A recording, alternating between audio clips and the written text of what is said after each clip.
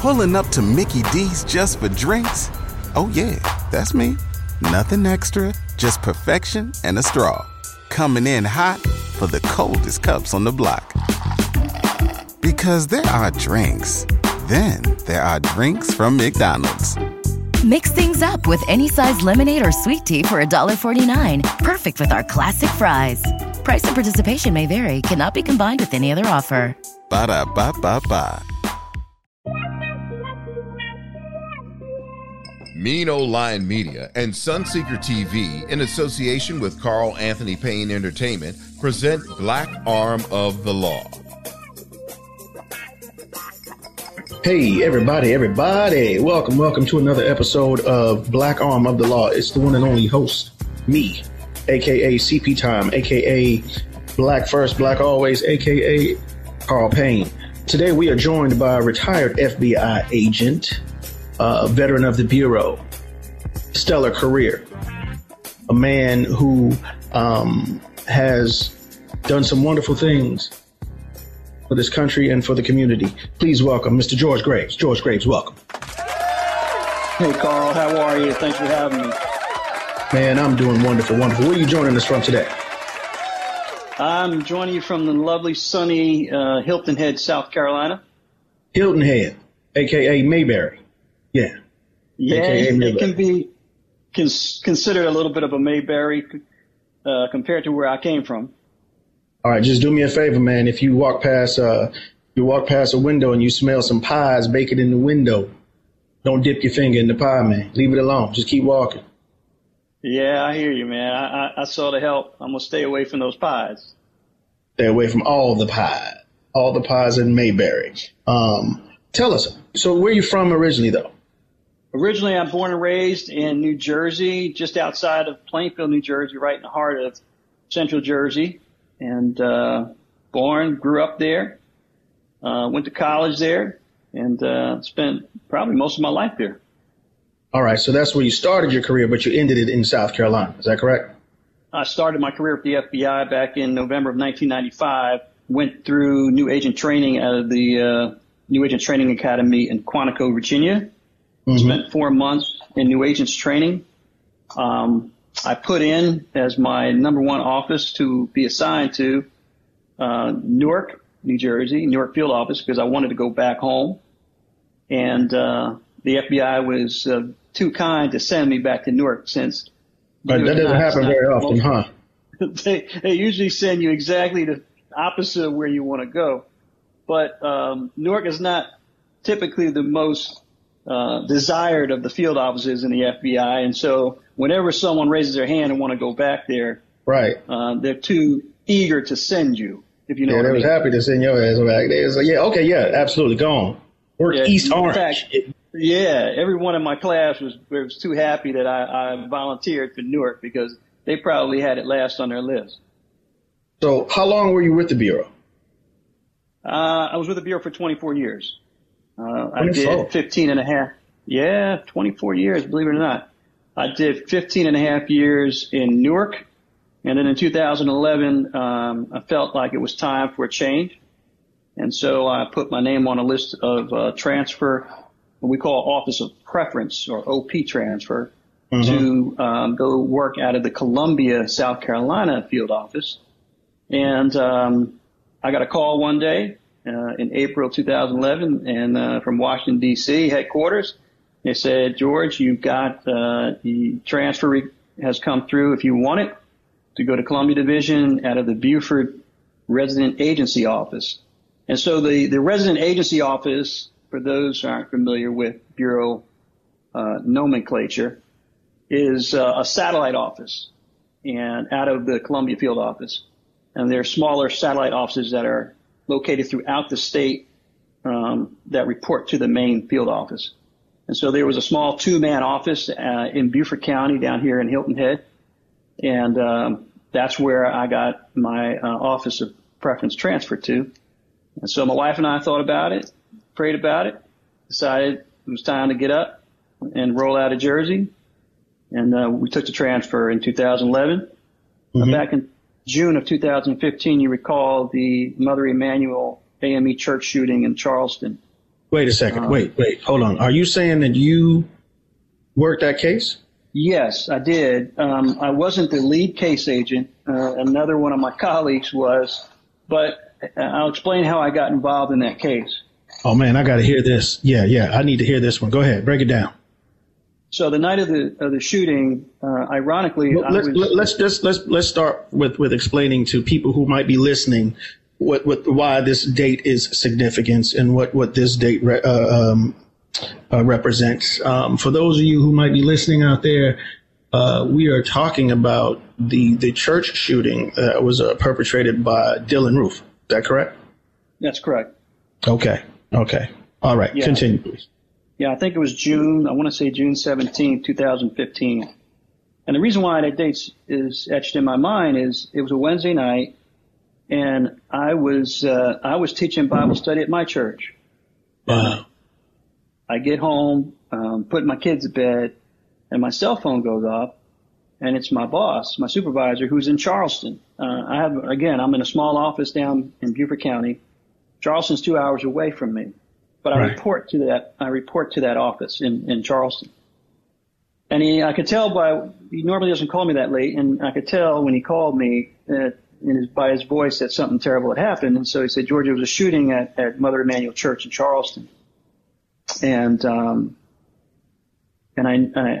may need you to come up to work. And I said, okay. I said, right away, you knew it wasn't nobody black did that. Well, I didn't know what to think at the time. I mean, I was just shocked. I was just like, man, who would go into a church and start shooting? And then I was just thinking about, I just left my church. It could have happened in my church. Right. And so, I asked him if he needed to report right away. And he said, no, I've got our other agents out on the scene. I need you to probably come up around 6 a.m. to relieve them because we're going to start working shifts. The shooter is still at large. We don't know who he is. And right now there's just a lot of chaos going on. And I said, okay, so I'll report at 6 a.m. So, I went to bed and I got a few hours of sleep, and then I had to hop in a car at 4 a.m. to get to Charleston by 6. I get to Charleston. I report to the command post that was set up. We're trying to identify who the shooter was. We still hadn't known at that time. And we're covering leads everywhere. Right. And so right around about 10:30, 11 o'clock, we finally got a lead that there was a civilian, a woman, I believe, who spotted Dylan Roof's car. And by the way, by that time, there was a video from the church's camera that we were able to pull and identify the young man as Dylan Roof. So we know who he was. A woman spotted him in Shelby, North Carolina, and he was in custody. Shelby police arrested him without incident in a traffic stop. And so my boss came to me and said, George, I want you to go to Shelby to interview him and to bring him back. Now, Carl, you got to understand something. In the Columbia Division at the time, I was only one of 2 black FBI agents in the entire state. Right. I'm sure. I'm sure of that. Down in South Carolina, I'm pretty sure. So I'm shocked that he's asking me now. Dylan Roof. Right. What was going through your mind at the time, man? 9 black people, and I asked, and I never questioned my supervisor, but I said, Brian, are you sure that you think I'm the right guy to send out there to go talk to him? Because, typically whenever we want to try to get a statement from someone and a confession, you want to send the person or individual who you think has the best opportunity to get a statement or confession. Right. And so the fact that, this is a hate crime, so he shot and killed 9 black people. So you were asking, so wait a second, you trying to tell me you was only asking because of the confession, or was there a part of you like, man, girl, I'm not the right man to send over here. Like, you really sending me? Like, come on. Well, there had to be a part of you like, you sure you want to send me? Yeah, I never second guessed my boss, and I never second guessed my ability, but I was thinking in terms of having the right outcome, Gotcha. And if I'm not the right guy, I don't want to go. I would rather someone else go who has a better opportunity of getting a confession.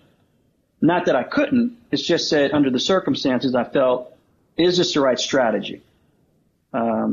But my boss turned to me and said, George, you're one of my most senior guys. I want you to go. You're the right guy. So I get on a plane with another state police officer assigned to our task force and 2 Charleston police officers. The 4 of us fly from Charleston to Shelby, North Carolina, to go interview Dylann Roof and then escort him back to Charleston to turn him over to the custody of the sheriff's department or the federal marshals. We land in this little airport in Shelby, North Carolina. I mean, it kind of reminded me of, if you remember the old sitcom Wings, just this little podunk airport. And so we're waiting there for the Shelby police officers to bring Dylann Roof to transfer him over to our custody. And while I'm waiting there, I get a call from my office, and they advise me that 2 of my other FBI colleagues from Columbia, while we were delayed flying into Shelby, they drove from Columbia, South Carolina, to Shelby, North Carolina, and they actually arrived before I did, and they were given the green light to interview Dylann Roof. And so they had already talked to Mr. Roof. My understanding was, and obviously his interview is public record. It's all over YouTube. You can pull it up. And so at that point, I was instructed that I did not have to interview him because he was already being interviewed. And my job and the other 3 officers with me were just to simply escort Mr. Roof, take him into transferred custody to our custody, and bring him back on the plane to Charleston. Wow.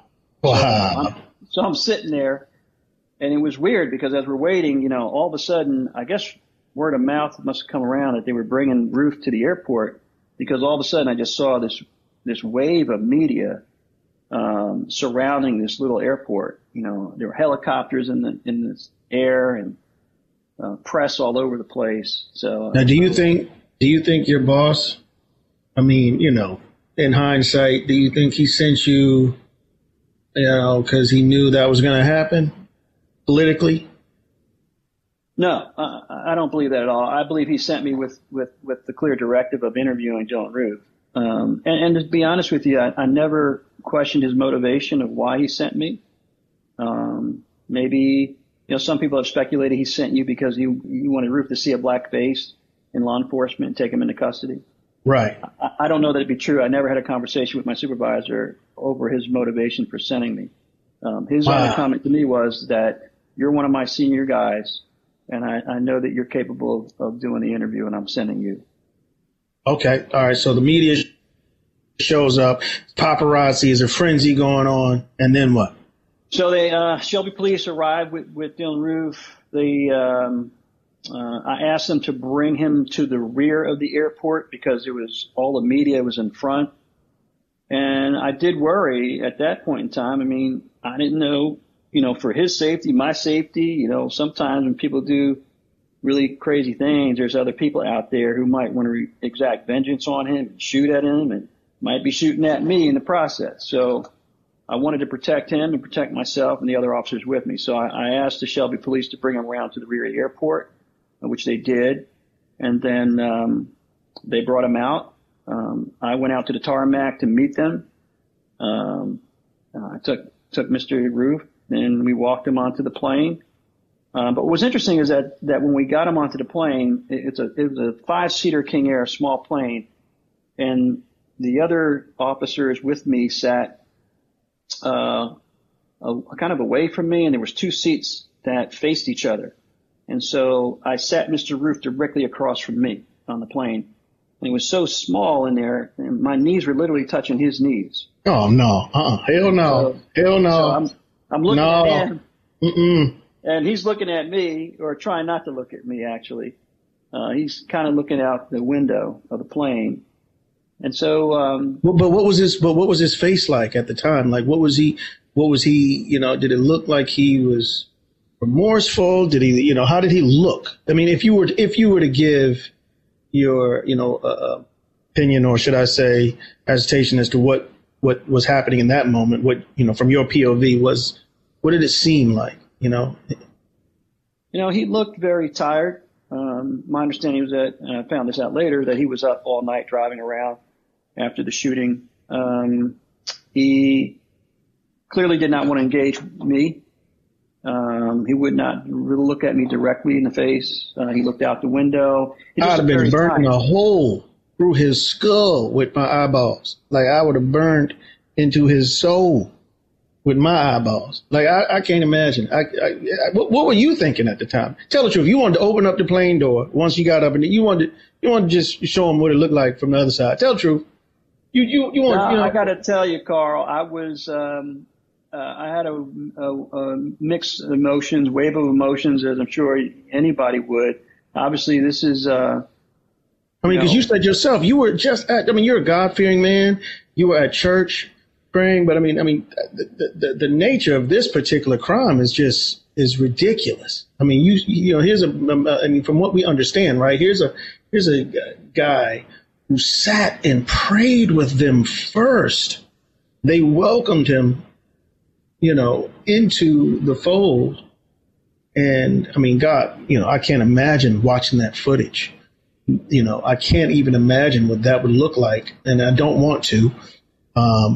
Prayers for all the families involved as we're discussing this. But I'm just saying, please explain the emotions that we're going through, because I can only imagine me, even, and I know when you're on the job and you have a different mindset and you kind of just put yourself in, but some things go deeper than that, as not only just as a black man, as a human being. But in this case, definitely as a person of color, as a black man, please explain to me what your emotions were at that time. Yeah, I had a range of emotions, Carl. Honestly, I looked at him. He looked like he was just a young kid, and then I looked down at his hands, and because I don't know why I was fixated at his hands, because maybe it's because they train us that your hands can hurt you. The thought went over my mind that these are the hands that just pulled the trigger and killed 9 innocent people in a church who looked just like me. And so I went from, being angry, but then reminding myself I'm a professional. I have to treat him as I would anyone else in my care and custody. And my goal and my orders were to get him safely from A to B. Having said that, I'm still human. And so, I initially felt like, how could someone have failed this young man? Like, who failed you in your life that you would get you to this point, that you would go into a church, that you would pray with people, and then you would, without provocation, that you would just ruthlessly murder them. And so I almost felt sorry for him, for the fact that someone along the line failed him to get him to this point. And no sooner did I feel sorry for him, I got angry for feeling sorry for him. Exactly. I'm glad you said that. Okay. All right. We're on the same page. But just so you understand the range of emotion that I'm experiencing. Yes.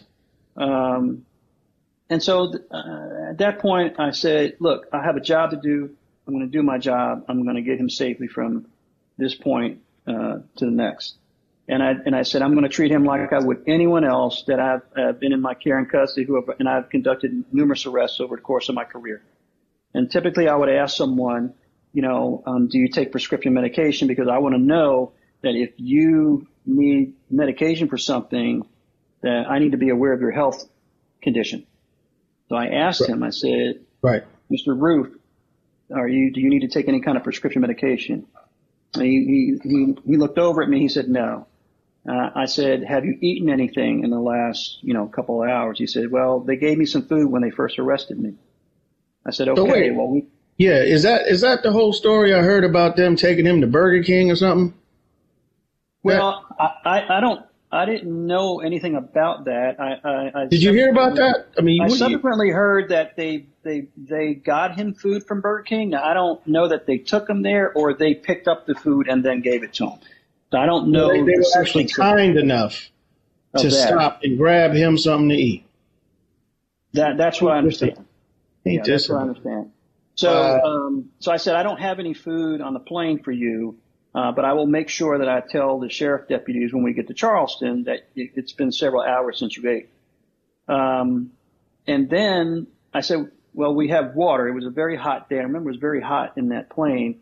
And I said, well, I have some water and I can give you some water. And that's what I typically offer anyone who's in my custody, because it's a humane thing to do. And so I reached into that cooler and I grabbed him water, and he couldn't hold the water really because he was cuffed, around his waist with what we call a belly band, and he had leg irons on. So I actually unscrewed the water and I held the water up to him and I gave him the water. I fed it to him. Wow, you something. You a better man than me. You are better. I don't see it that way. I just felt. So you were on some what would Jesus do? That was kind of your thought process. Yeah, you know what? To be honest with you, Carl, I will say that was kind of a God moment. I mean, I really felt like God. At first, I was saying, well, I'll just hand it to him, but then I realized I don't think he could really hold it. So I really felt like and then a lot of people might call this, I don't know. I felt the Holy Spirit telling me you need to serve him, because you might be the only Jesus he sees. Wow. And even he can be redeemed according to my faith. Even a Dylan Ruth can be redeemed. Wow. And that, what's interesting about what you just described is I think for the most part, and it's been my experience growing up in a black household, black families that, which is so crazy how they call us the violent ones, because we've always shown compassion for the most part. We've always been the ones to turn the other cheek, to forgive, to show compassion, especially in the black, should I say, I don't want to say, religious community. These are the most forgiving people on the planet. Right. So I always find it interesting when they call us violent. It's like we're not by nature. That is not who we are. We've learned it. It is something that has been, a learned behavior or a reaction, but not something that is just by nature, Right. And I hear these, so I hear these, what do you call it? Did you feel like, because just listening to you, I'm like, I'm not mad at you or pissed or enraged, but I'm just imagining what I would have been dealing with as well. How difficult that was to try to, again, the duality of it all, sitting there having to deal with that moment. Here's this person's knee. I'm petty, by the way. I'm super petty. So his knee couldn't touch my knee. I'm Petty Murphy. I'm Petty LaBelle. His knee did not touch my knee. Yeah, we were. I probably would have held the water out and drank it and let it fall down my face and let the water just, I'd have tortured him the whole way. Like I don't know. I don't know how I could. I can imagine that moment. I can't imagine that. That's something, man. That's crazy. That's crazy. Well, it's something that just came over me. I believe that was the Spirit of God. But it was interesting when we landed in Charleston, transferred Mr. Roof over to the custody of the sheriff deputies. One of the officers with me says, George, how'd you do it? I said, what are you talking about? He says, how'd you do it? How'd you give him the water? And I said, you know what, Joe? I don't know. I can only say it was a God thing. God thing. But you know what, Carl, in the aftermath of that, and after I turned him over and I left and headed home. Yeah. In the days that followed that, a significant thing happened during Ruth's bail hearing. And it's been much publicized that the victim's family had an opportunity to address the judge over the terms of his bail.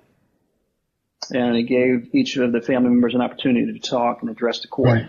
And one after another, they got up and they they expressed their hurt, their pain. But what was amazing is the amount of, and you referred to it in the black faith, black community, the amount of forgiveness they demonstrated towards him was absolutely incredible. And it really set the tone for the city of Charleston, because the family's level of forgiveness and grace held back a lot of the anger from that in that city, because as you know, I mean, that city could have erupted. But in contrast, there was a lot of peaceful demonstration. There was memorials in front of Emmanuel Church where people from, white, black, young, old, they were hugging, praying, crying.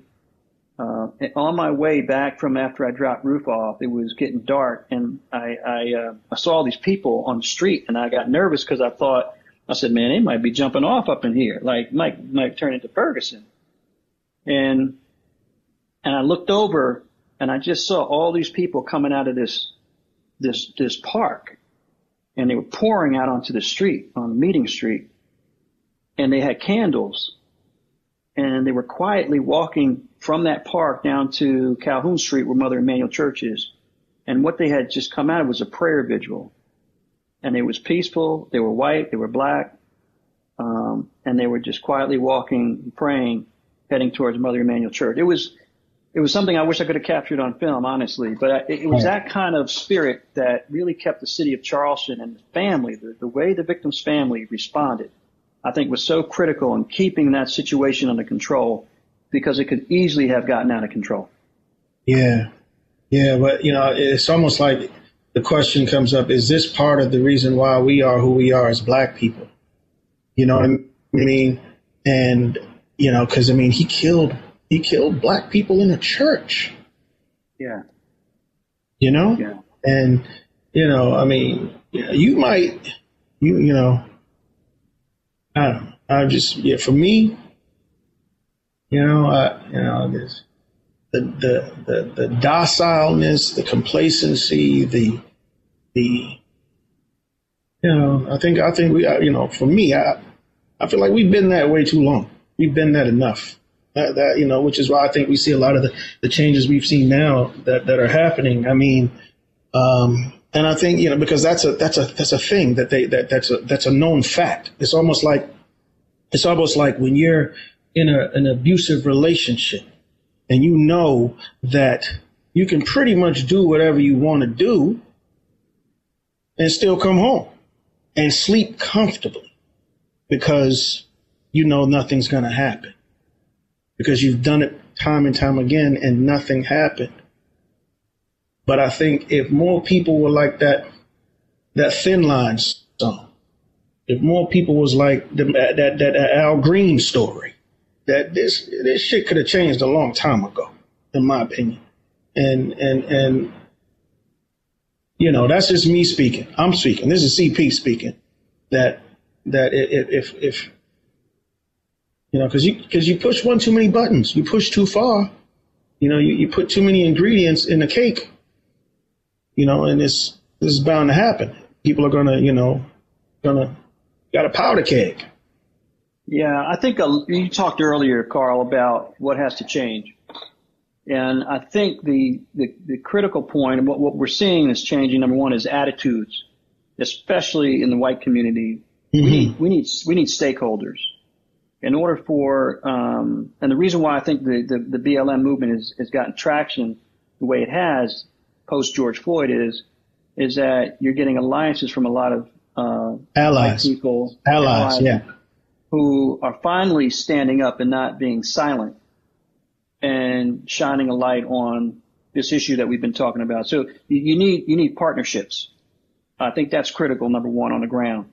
Number two, in the law enforcement community, a lot of people are talking about, we need reform, we need to defund, we need training. And all that is fair game. But I will say this. Number one, in policing, it comes with putting the right person in the job. Right. And not only that has to occur when you have people with the right heart posture, people who value people's lives. Right. So is that part of the, I'm sorry, is that part of the vetting process though, if you will? That's part of the vetting. To me, I think the critical point is, who are you hiring? Exactly. Starts there. It starts there. And the person has to have a heart for people, a real heart for people, not just some people, for everybody. They have to employ Chick-fil-A. See, Chick-fil-A, they don't just hire anybody. They do their homework. That's right. I mean, honestly, I'm just being honest, like Chick-fil-A, first of all, provides some of the best customer service I've ever seen in my life, even though they're not one of our sponsors just yet. So, and they got one of the best chicken sandwiches out there. I didn't even try Popeyes when that whole craziness was going on. I didn't even do it because I thought that was a part of the Tuskegee experiment again. I was like, they trying to get us with these damn chicken sandwiches. I'm not doing it. But no, like Chick-fil-A just to hire like an employee, forget a franchise, but like someone who works there, they literally go to your house. They talk to your neighbors. If you say you go to a certain church, they will send someone. They do that kind of investigation to make sure that anyone they employ and hire, especially in certain positions, are going to be of the same caliber or worth of what they stand for. Right. And I think that's critical. I think before they even put on a badge and a gun, you got to know who you're getting. And I think you got to start recruiting the right and vetting the right people. The second thing is that we've got to get back to a community policing model. In community policing, part of the problem is in that, especially in a lot of inner city neighborhoods, you have a lot of white officers who work in a particular neighborhood, don't live in the neighborhood. Okay. They've got no investment whatsoever in that neighborhood. And they haven't built relationships. They don't know these young men and women in those neighborhoods. Right. And they go home to their nice little suburban communities and they have no skin in that game. Right. So community policing is a model where you get back into the community, you invest in the community, you serve in the community. We have departments. There's one particular department down here where I live. The police officers actually work in the food pantry once a week in a black church, serving people. Right. Okay. White officers serving the community. They know everybody. They live in the community. Okay. They volunteer at the Boys and Girls Club. Okay. So, and I mentor with them. So I know these guys and they are invested. That's community policing at its best. Right. It's a game changer because now when you pull someone over, there's a good chance you know who they are. They know you know their mom and their daddy. Right. You know their aunts and their uncles. And that's the way it used to be when I was growing up. That's exactly we knew the officers by name. They knew us. They knew our parents. Yeah. So it's a different dynamic when you know who that kid is and who his parents are, his family is. Now, Newark, Jersey, Dirty Jers. That's what we used to call it. Dirty Jers. I grew up in Harlem, New York. And, Jersey had a reputation. You know what I'm saying? So I'm pretty sure, over your career or years there in New Jersey, and the surrounding areas, I should say, you probably had some crazy times or crazy. I mean, is there any case or cases or, like in particular, like one or two that stand out that was pretty wild or something that, I mean, look, let's just keep it 100. Everybody want to be James Bond until they James Bond. And people don't understand that it ain't the same thing. It ain't TV, it ain't the movies. It's probably way more scarier than it's been glorified, or way more intense and dangerous and whatnot. And so share with us, man. Share with us, one of those stories, if you will, a case maybe that stood out, or something wild or crazy that happened from there in Jersey. Well, there are many, and you're right, Carl. It is, working in Newark. I did have the advantage since I was born and raised there, even when I was a teenager and I was in high school and college. I had the advantage over a lot of my colleagues, especially a lot of my white colleagues, that I spent a lot of time in around Elizabeth, Newark, East Orange, in the city. So I knew the street, right. I knew the language of the street.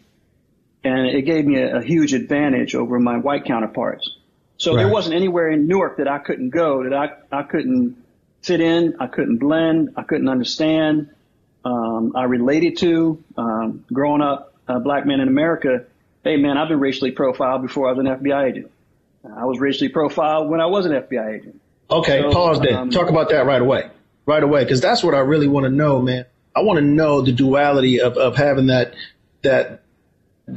status, or, you know, the badge, and being a part of that system, but from a black perspective. You know what I mean? And I think a lot of people probably want to hear about that. You know, how does that resonate with you, or when it happened? Tell me about when that happened, when you were profiled. Yeah, I think you have to. I have to go back a little bit before I was even an FBI agent to keep it in the proper context. All right. When I was a college student at Rutgers University in New Brunswick in my sophomore year, I can remember specifically, you know, I was working part-time while I was taking classes. And this one particular day, I was doing my job, working for the dining hall, and I decided on my lunch break I was going to take a ride in downtown New Brunswick to go visit one of my boys who was living downtown. And this is before you joined? Oh, yeah, this was when I was in college. Okay. And so I'm going to see one of my homeboys. I get pulled over by a New Brunswick police officer. And I can't figure out why. I wasn't speeding. I wasn't doing anything wrong, you know. And so he rolls up, asks me for ID. I give him driver's license, registration, all that good stuff. He goes back to his car. He comes back to my car. He says, "Step out of the car. You're under arrest." And I was like, "I'm under arrest for what?" He said, "Well, driving on a revoke list." I said, "Well, I'm not on the revoke list." I said, "You got all my paperwork. My registration is current. My license is current. My insurance is current. I'm not on the revoke list." And so he said, "Step out," threw me up against the car, handcuffed me, towed my car, took me down to the station, put me in a holding cell, took my belt, my shoelaces. Was the officer white? Yeah. Okay. He was white. Yeah. His supervisor, sergeant, when I got back to the police department, he asked and I guess the guy was a rookie cop or whatever, but he said, "Did you search him?" And he said, "Yeah, I searched him out at the scene." He says, "Yeah, but I'm gonna really show you how to search him. You know, like I see, you're going to use me as his guinea pig to show the rookie how to really search a guy." Wow. Like, and this is after you're already there. This is as I'm at the police department at the station. So this little sergeant throws me up against the wall, and then he kicks my feet out from away from the wall and kicks them apart. And I was literally almost falling on my face. And in that moment, the incredible amount of just dehumanization. Here I am. I'm a college student. I've never had any problem with the law. My father made sure of that, because Dad didn't play that game. Dad was strict. He was a hard-working man, and he always brought me up to be respectful, do the right thing.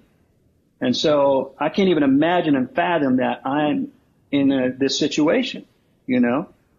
And I just felt so dehumanized, you know. And so the long story short of that is, I get out, I got bonded out, my parents come buy me out. I go to motor vehicle. They were like, "Mr. Graves, you were never on the revoke list." And so the whole thing was trumped up. It was bogus, the whole arrest.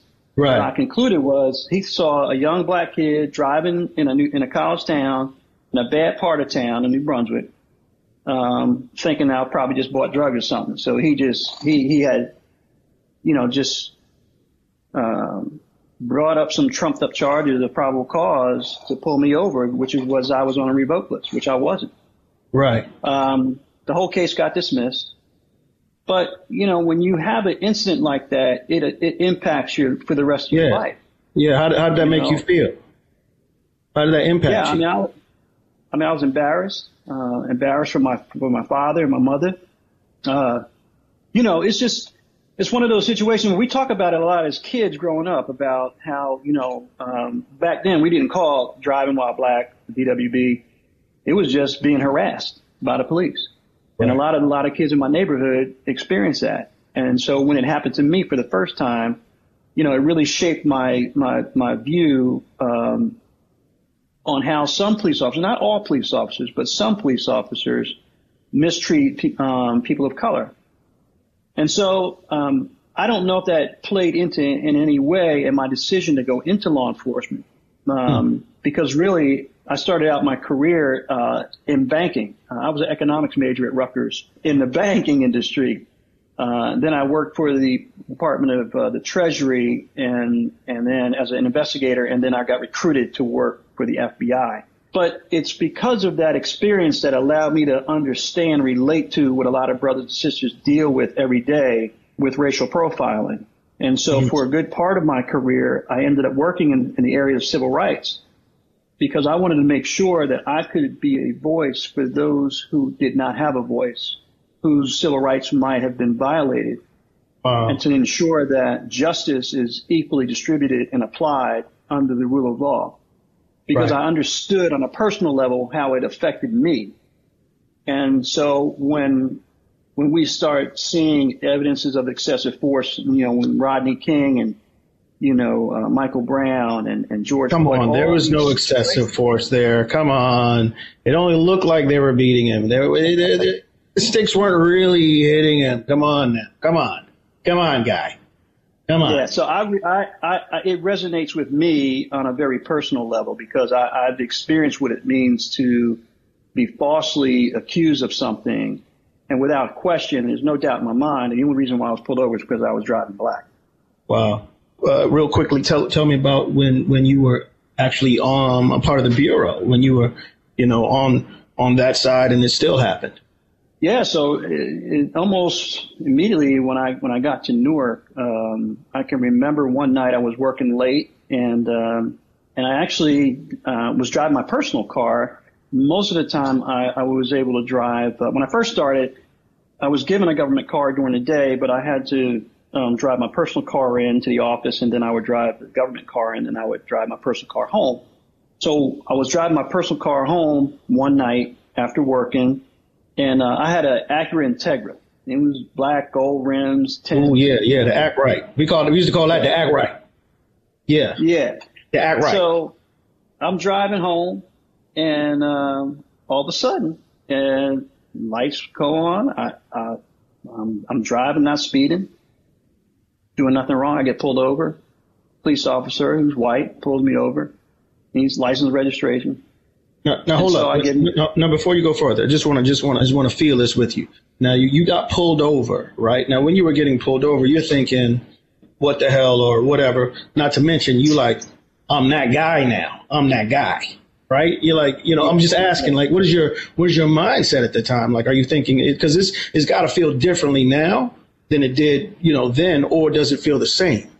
Well, when I was working on the job, one of the things they tell you is that when you are, and I'm armed, all right? Mm-hmm. And one thing about FBI agents, we don't wear uniforms, okay? Right. Our uniform is, at the time, my uniform was typically a suit, or if, depending on what kind of, work I was doing at the time, I could be just dressed down. I mean, just wearing a t-shirt, golf shirt, whatever.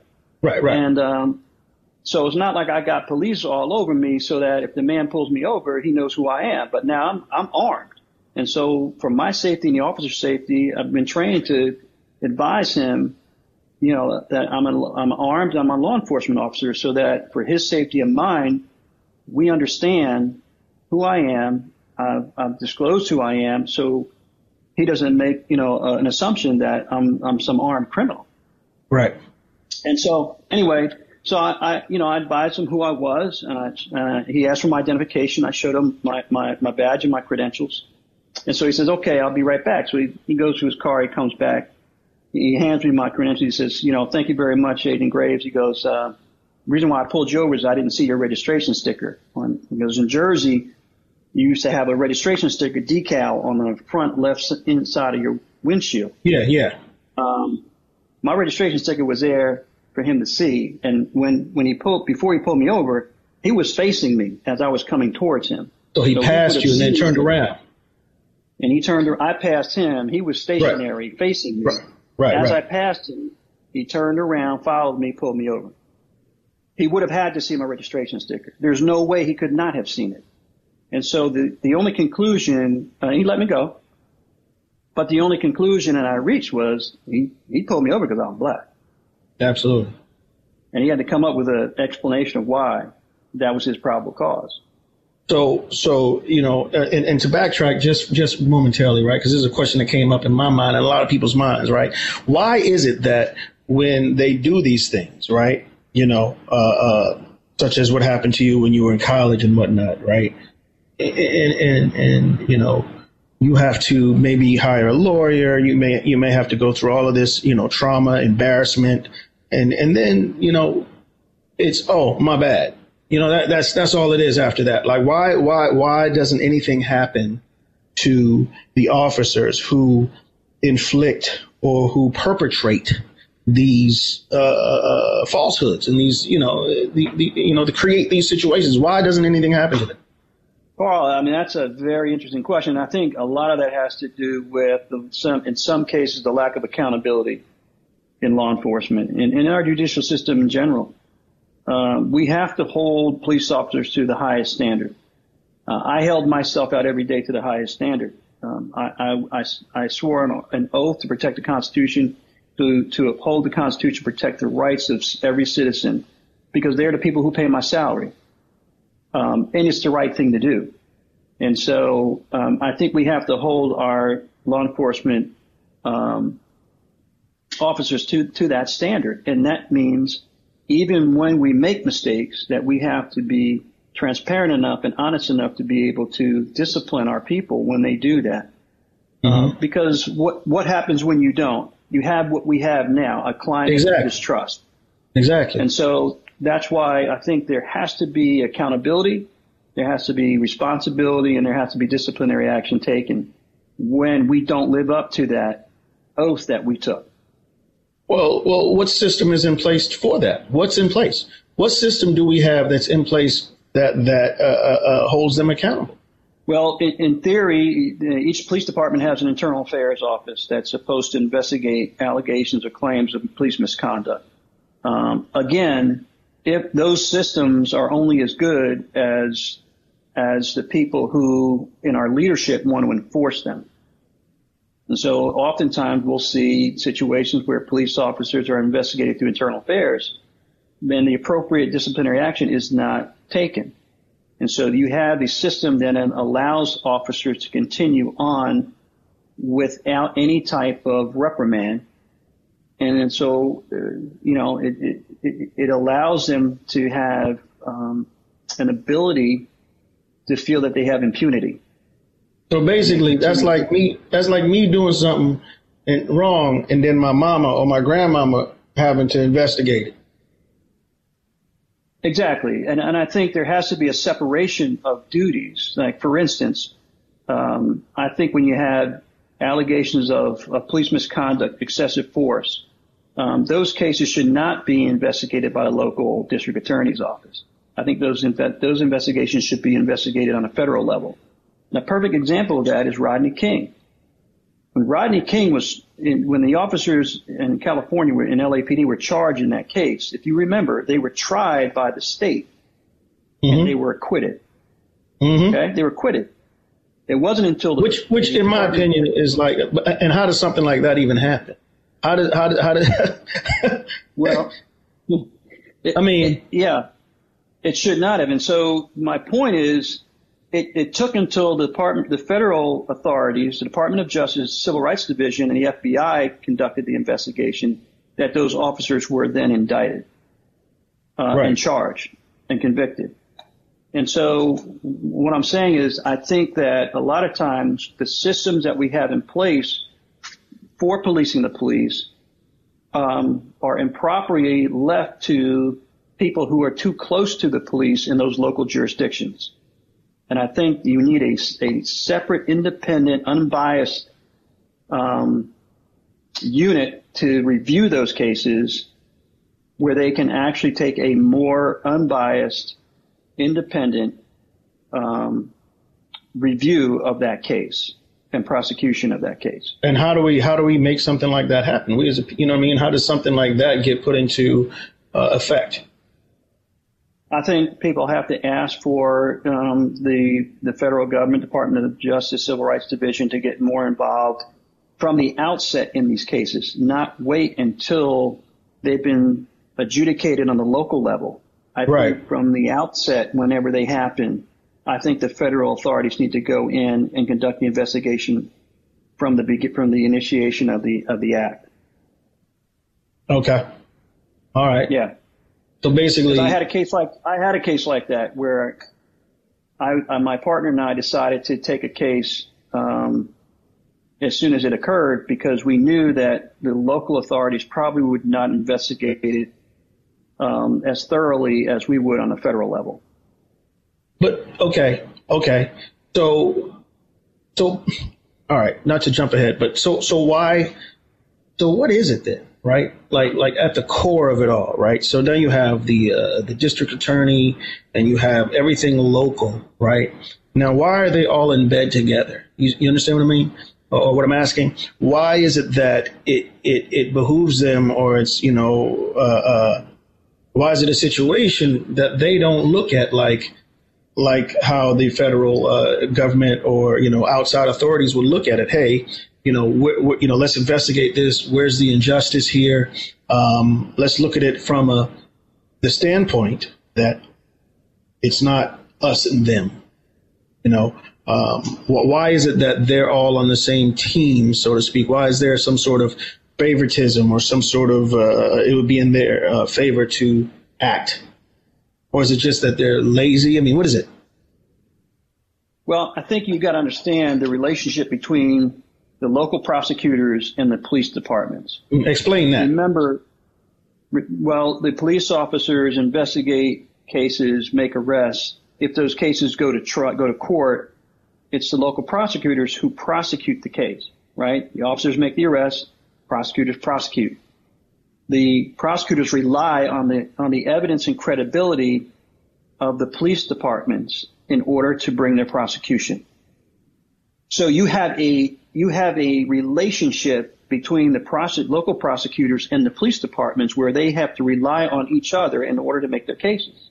And so now if you have a case where the officer is the one who's being alleged to have committed the criminal act, now you, as a prosecutor, you realize now that if there is a conviction against that officer, and a lot of those cases that he's made now become called into question.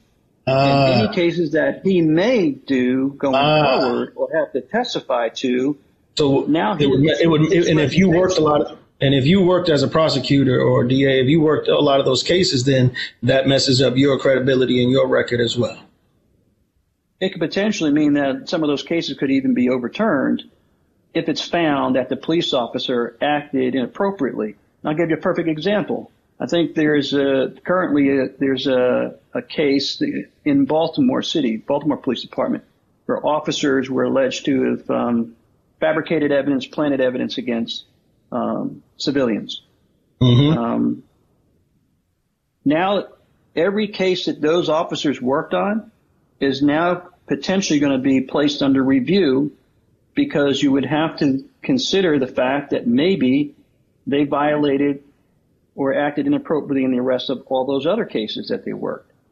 Right. So you can see where the prosecutor can end up having all those cases that they worked hard for overturned by the bad acts of a couple of police officers. It jeopardizes the whole criminal system if you have bad cops who are doing bad things. And so there is an incestuous relationship between the local prosecutors and the police officers, because it impacts their credibility and their credibility at trial, their credibility before grand juries, and it could result in a lot of cases being dismissed. Gotcha. Therein lies the problem. Yeah, okay?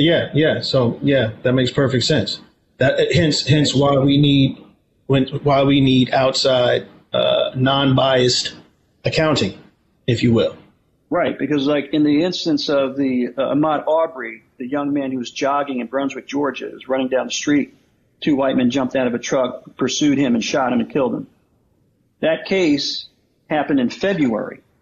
It wasn't until months later that the public found out about it. And in that time, several local prosecutors had to recuse themselves from that case because of their relationships with one, or at least one of the defendants who was a cop. So you see how the relationships between the local police department and the prosecutors can cause not only a delay in justice, and in some cases it can actually hinder justice being served. Right, because it would be too much like right for people to just do what's right. Right, exactly. There's too close a relationship. Obviously, in a perfect world, you would say the prosecutors would do their job irrespective of who the officer was. But we know in reality, for the reasons I just stated before, that sometimes those relationships can, and their objectivity of the prosecutors can become muddied because of their close relationships and reliance on each other in a lot of their cases. Right.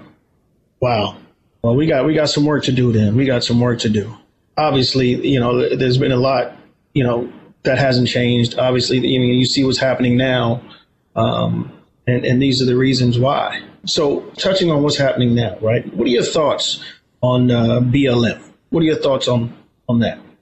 On Black Lives Matter? On Black Lives Matter. I don't know that much about the organization itself and the leadership of the organization.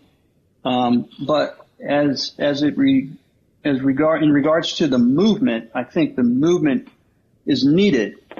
There's an awareness that I think our entire nation, in fact, the world, has come in the aftermath of George Floyd. We in the black community have been talking about Black Lives Matter since 1619. Right.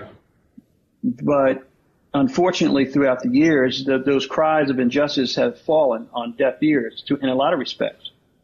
But now thankfully, with the invent of the camera phone, a lot of the allegations that we've been making as black and brown people of police misconduct through the years is finally being illuminated on a very large scale so that the whole world can see what we've been saying for years.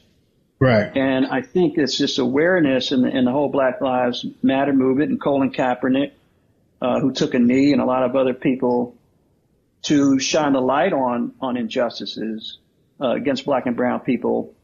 I think it's a good thing, and I think that we're having some positive discussions about it, even within the law enforcement community, within the white community.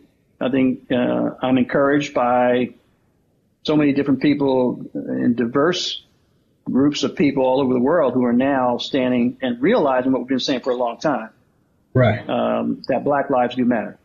Yeah, and it's almost baffling to me that we should even have to explain what that means, or why someone, why a white person or someone else would say all lives matter, or that we're only saying only us. You know what I mean? Like, how is that even possible that you would take it as we're saying only our lives matter? We're saying Black Lives Matter also because they haven't mattered since 1619, as you say. Yeah. Well, I heard a great example of Black Lives Matter, and why, some people say, well, it should be all lives matter. Every October, the NFL honors Breast Cancer Awareness Month by wearing pink, and everybody embraces that. Everybody embraces the pink, the ribbon. And so what they're saying is, it's not that all cancer doesn't matter. It's that breast cancer really matters in this moment. And so I thought about that, and I said, I think that's a perfect and a fitting example of what we're saying. We're not saying that all lives don't matter, but what we're saying is that because of the history of systemic racism in this country, we need to bring awareness to the fact that there have been injustices against black and brown people, and black lives do matter. So I thought the breast cancer analogy was a perfect example of what we're trying to say. Well, brother, let me tell you something. From one black man to another, I am honored to have talked to you today and to have you have shared your story and your journey with us. And I'm thankful. I'm thankful for you and those who are like you out there who have that mindset, who care, who want to do the right thing, So I just want to say from me to you, man, thank you. Thank you for your journey. Thank you for your service. Thank you for your career.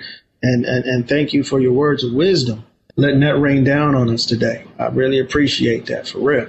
Yeah, it's been my pleasure, Carl, and I appreciate you giving us a platform that, we can share our experiences. I think, unfortunately, a lot of Black law enforcement officers, men and female, we exist in a system. We try to make it better. We understand it's not perfect. But, I firmly believe that you're either part of the problem or part of the solution. And I think God has given me and blessed me to be part of the solution. So thank you. You heard it right here, man. This wraps up another edition of Black Arm of the Law. Very, very special guest today, retired Special Agent, FBI Agent George Graves. One more time, cue the clap machine, cue the clap machine one more time. I look forward to seeing you in Mayberry. You're welcome anytime, Carl. Come on down. The water's fine. Black Arm of the Law is hosted by Carl Payne. Produced by Ken Johnson, Bart Phillips, and Carl Payne.